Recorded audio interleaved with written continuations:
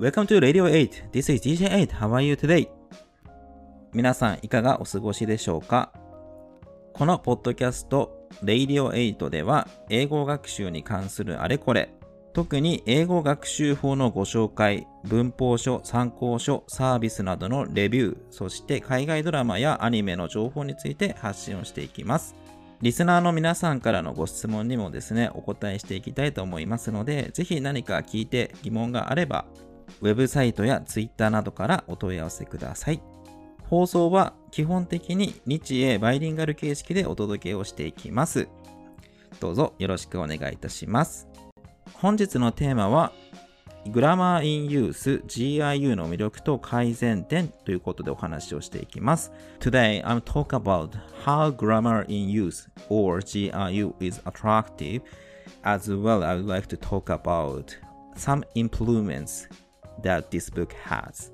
はい。本日はですね、Grammar in Use についてお話をしていきます。7つのテーマでお話をしていこうと思います。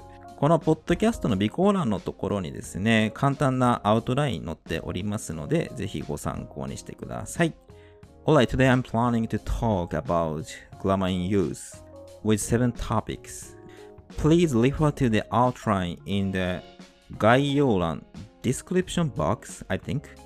はい、ということで、今日はですね、7つのテーマについてお話をしていきます。GIU とは何かというお話なんですけども、まずこれは Grammar in Use を略して GIU と呼んでいます。世界中の語学学校で広く使われている文法書で、本当にですね、質の高い英文法を学ぶ参考書になっています。1ユニットそれぞれ完結していまして、145ユニット、145のテーマで文法を学ぶことができます。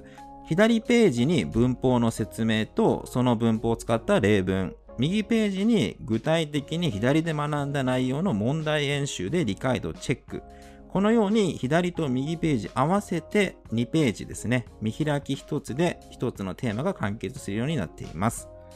日本語での解説付きもあるんですが、もう基本的にですね、すべて英語で説明をされていますので、文法を学ぶときに気づけば日本語ばっかり読んでいるっていうことはなく、本当に英語で英語を学ぶという感覚をですね、つかみながら文法の知識を増やしていける参考書になります。Alright, let me talk about what GIU means. GIU is an abbreviation of Grammar in Use, and this is the name of a grammar book. These books are widely used all over the world, especially in English learning schools.Even though there is some Japanese versions, but main part, especially the explanation of grammar rules, are all written in English. You don't have to use Japanese. Learning with this book encourages you to used to speaking and thinking in English. はい。ということで、この GIU は本当にですね、英語で英語を学ぶ、英語の感覚を身につけるのに役立つ文法書になっています。続いてですね、この GIU の対象ユーザー、どんな人が使ったらいい本なのかというお話をしていきます。まず押さえておきたいのは、レベルが3つあります。1つが初級の A1、A2 レベル。もう極端に言うと中学英語レベル。プラスちょっと難しいかなっていうところですね。で、中級が B1 から B2。高校英語のレベル感かなと思います。で、上級は C1 から C2 とありますけれども、もう本当に皆さん、多くの人がイメージする英語が話せる人のレベル感だと思います。初級と中級に関してはイギリス版オリジナルと呼ばれます。イギリス版とアメリカ版があります。上級はイギリス版のみになっています。初級、中級に関しては日本語の解説付きバージョンもあるんですけれども、今回のラジオでお話しするのは中級のオリジナル版イギリス英語の中級編のお話をしていきます。Here, let me talk about who is a target user of GIU. Important thing is, there are 3 levels of GIUs. First, beginners, A1 to A2 level. Second, intermediate level, B1 to B2. Third, advanced level, C1 to C2. Drastically speaking, beginner level book is for junior high school students or such level learners. Intermediate level is for high school students or college students and such level learners.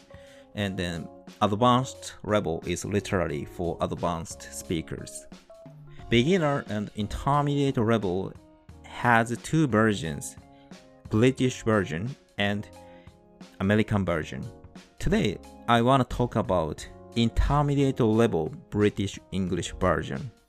はい。ということで、3つのレベルがある中の中級ですね。最も評判が良いです。この中級レベルについて今回はお話をしていきます。それではここから GIU の魅力についてお話をしていきます。いろいろといいところはあるんですけども、3つ取り上げると、1つが説明がすべて英語だということ。そして2つ目、ネイティブが執筆監修しているので質の高い例文が多いです。質が高いというのはですね、いろんな論文で引用されていたりだとか、そもそも見たらわかると思うんですが、日常会話で使えるような例文が盛りだくさんです。そして3つ目が演習問題があることです。演習問題というのは右ページにあるですね、文法がちゃんと覚えているか使えるかの確認問題のことです。これはただ説明を聞いて終わりではなくって、ちゃんと自分が試して、分かってるな、分かってないなが確認できるのでとても良いと思います。I'd like to talk about three important points. First of all, every explanation is English. This is so important.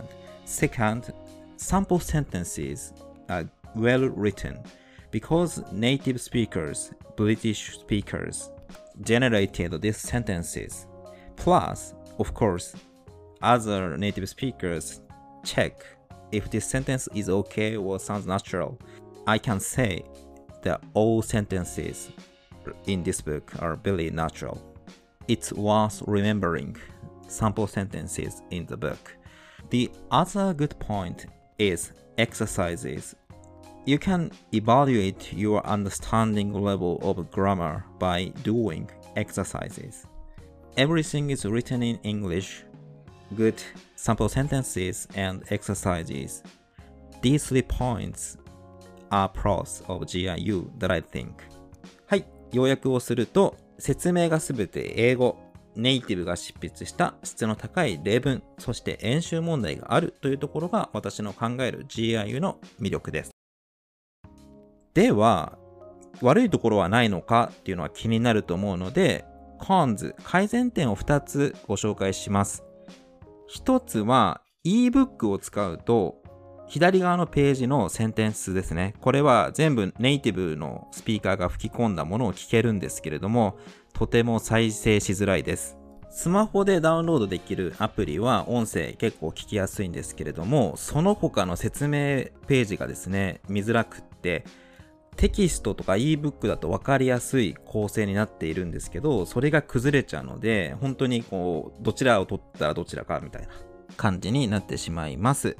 アプリと併用して使うっていうのは一つの方法かなと思いますが、値段が結構その場合いっちゃうので、すごい悩ましいところです。この音声が聞きづらい問題が一番のネックかなと思います。そしてもう一つのちょっと良くないところが、演習問題の解説がないんですよね。あるのは問題の答えだけ。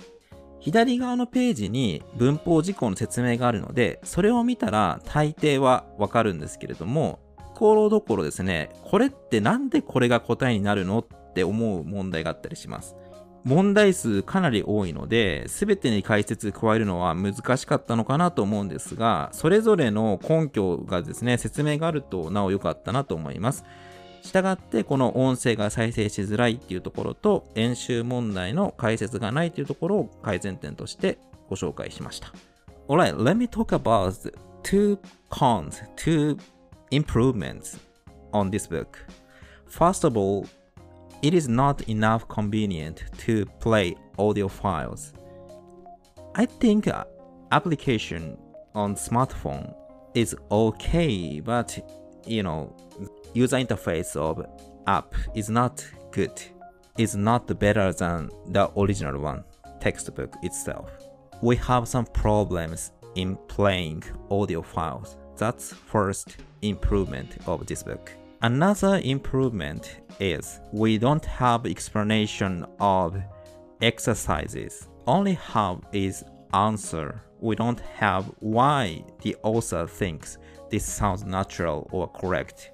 Even we can refer to the left page, the explanation, which mostly gives us a clue to find an appropriate answer. But I wish I had a further explanation of answers of exercises. That must be helpful and valuable. はい。ということで、2つ改善点を挙げると、ebook での音声が再生しづらいこと、そして演習問題の解説がないことです。強いて挙げた改善点にはなるんですが、人によっては、ちょっと使いづらいな、嫌だなって思うと思いました。ただ、使いづらいところはありつつもいい本だと思います。ここまで Pros and Cons を説明してきました。次に、Pros にも Cons にもなり得る内容、つまりこの本の特徴ですね、説明をしていきます。まず一つはボリューミーであるということ。ページ数で言うと380ページ。これは目次とかも含んでいますけれども、380ページあります。145ユニットプラス問題演習、そしてエクササイズの答えが載ってます。あとは作品ですね。by とか調べたい文法事項ごとのページ数が書いてます。この分厚さ、ボリューミーさというのは人によってはいいですよね。だってたくさんの例文があっていろんなことが知れるからグッドです。でも分厚くって全部英語で続かない、読めないっていう人にとってはもうなんで買っちゃったんだろうって思うネガティブポイントになります。このボリューミー、分厚いっていうことはプロスにもコンズにもなり得ます。そして2つ目です。文法の説明が本当に最小限です。ネイティブはこういうふうに捉えているよっていう説明が短めの文で説明されてます。非常にわかりやすくスッと入ってくる反面、なんでそうなるのっていう why の部分の説明が弱い時があります。結構日本のね、文法書とかだとなんでそうなるのっていうところの解説があるものも多いんですけれども、そういった解説が省かれているので、本当に本質的な内容というかルールを知ることができます。仕組みとか文法の説明を読むことが好きな人は、この点はちょっと気に食わないんじゃないかなと思います。そして3つ目は難易度順に並んでいるわけではありません。中学校の教科書を思い出してもらうとわかると思うんですけども、最初から徐々に難しくなっていきますよね。前のユニットで学んだことをしっかりと次のユニットで学び、また新しいことを学んでいくっていう流れになります。でも GIU は違います。例えばユニット5はパストシンプル、過去形の話なんですけど、そこに出てくる例文で to 不定詞を使わないと意味が理解できないものがあったりします。GIU でこの to 不定詞の話、ユニット54で出てくるんですけども、ユニット3で出てくる内容がユニット54で説明されていることだったりするんですね。読み進めていくと、これ前にあったのってここで説明されていることかっていうような気づきがあるので、個人的には好きなんですけども、前から順にコツコツやっていきたいという人にとっては、少しですね、このランダムさというのがもやっとする要因になるかもしれません。ただこれに対しては、最初から2周する前提、1周目はね、左側ページの説明を中心に読んで、わからないことがあっても、わかるところだけしっかり理解して進んでいく。で、最後まで行って、2周目に右側のエクササイズ解いていくっていうやり方をすれば、ほとんど問題ないとは思うんですけれども、この問題の難易度とか、説明事項の難易度がバラバラっていうところは押さえておきましょう。Here, let me talk about 3 points which can be pros or cons. First of all, this book is very thick. So many sentences, explanations are incorporated. If you are able to utilize this book, this thickness, that is very wonderful. However, this can hinder you from finishing reading this book. So I can say the volume of this book can be bad points sometimes. But I think this is good because once you master, you've learned everything, your knowledge will be improved. Second, the explanation about grammar rules are essential is very simple. Sometimes you feel difficult to find why people use this phrase in this way.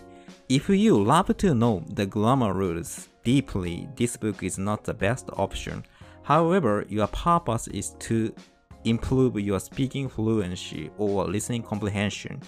Grammar in Use is one of the best books in the world, I'm sure. Because you don't have to remember something unnecessary. You can just focus on the important thing, essential rules, how people use English, how people understand the English sentences. The third point is the structure of this book.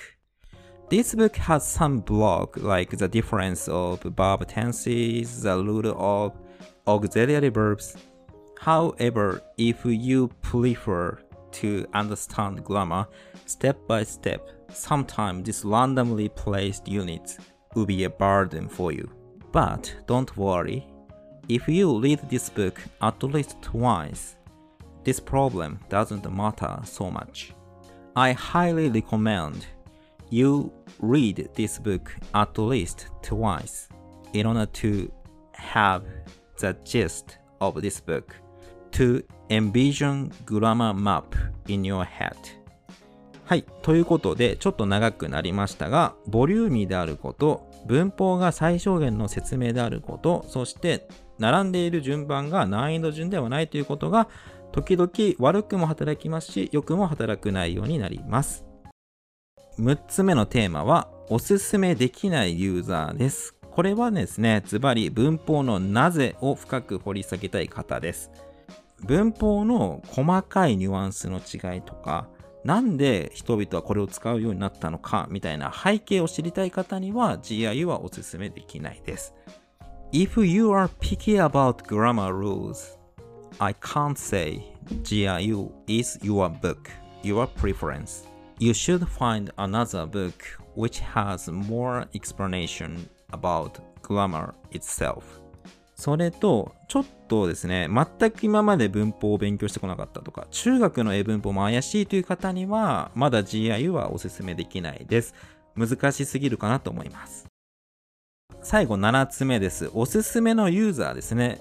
これはさっきおすすめしなかったユーザーの方以外は全員読んだらいいかなと思うんですけれども、英会話が上手になりたい方、そして文法の基礎を復習したい方、しっかり固めたい方、話す、聞くことを念頭に置いて英語学習をしたい方は、これがおすすめできます。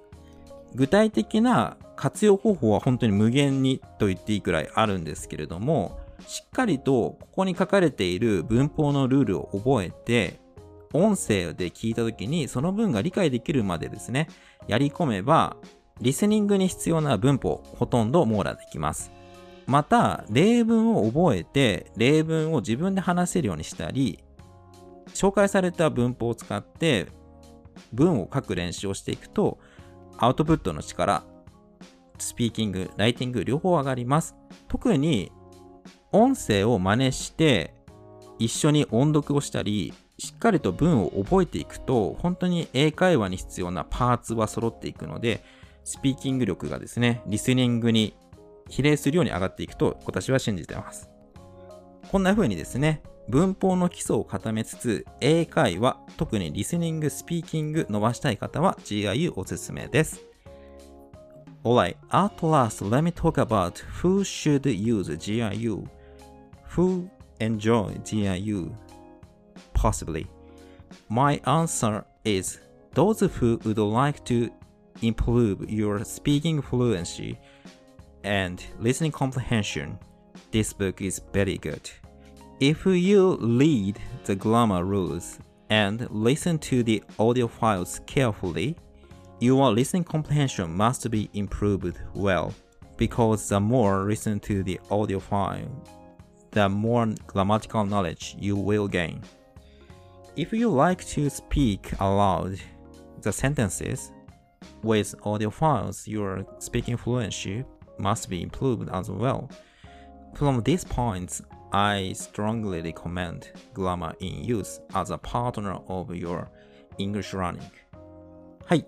ここまでいろいろとお話をしてきましたが、GIU はですね、説明がすべて英語で、例文の質が優れていて、かつネイティブのオーディオファイルもあるので、しっかりとここで書かれている例文ですね。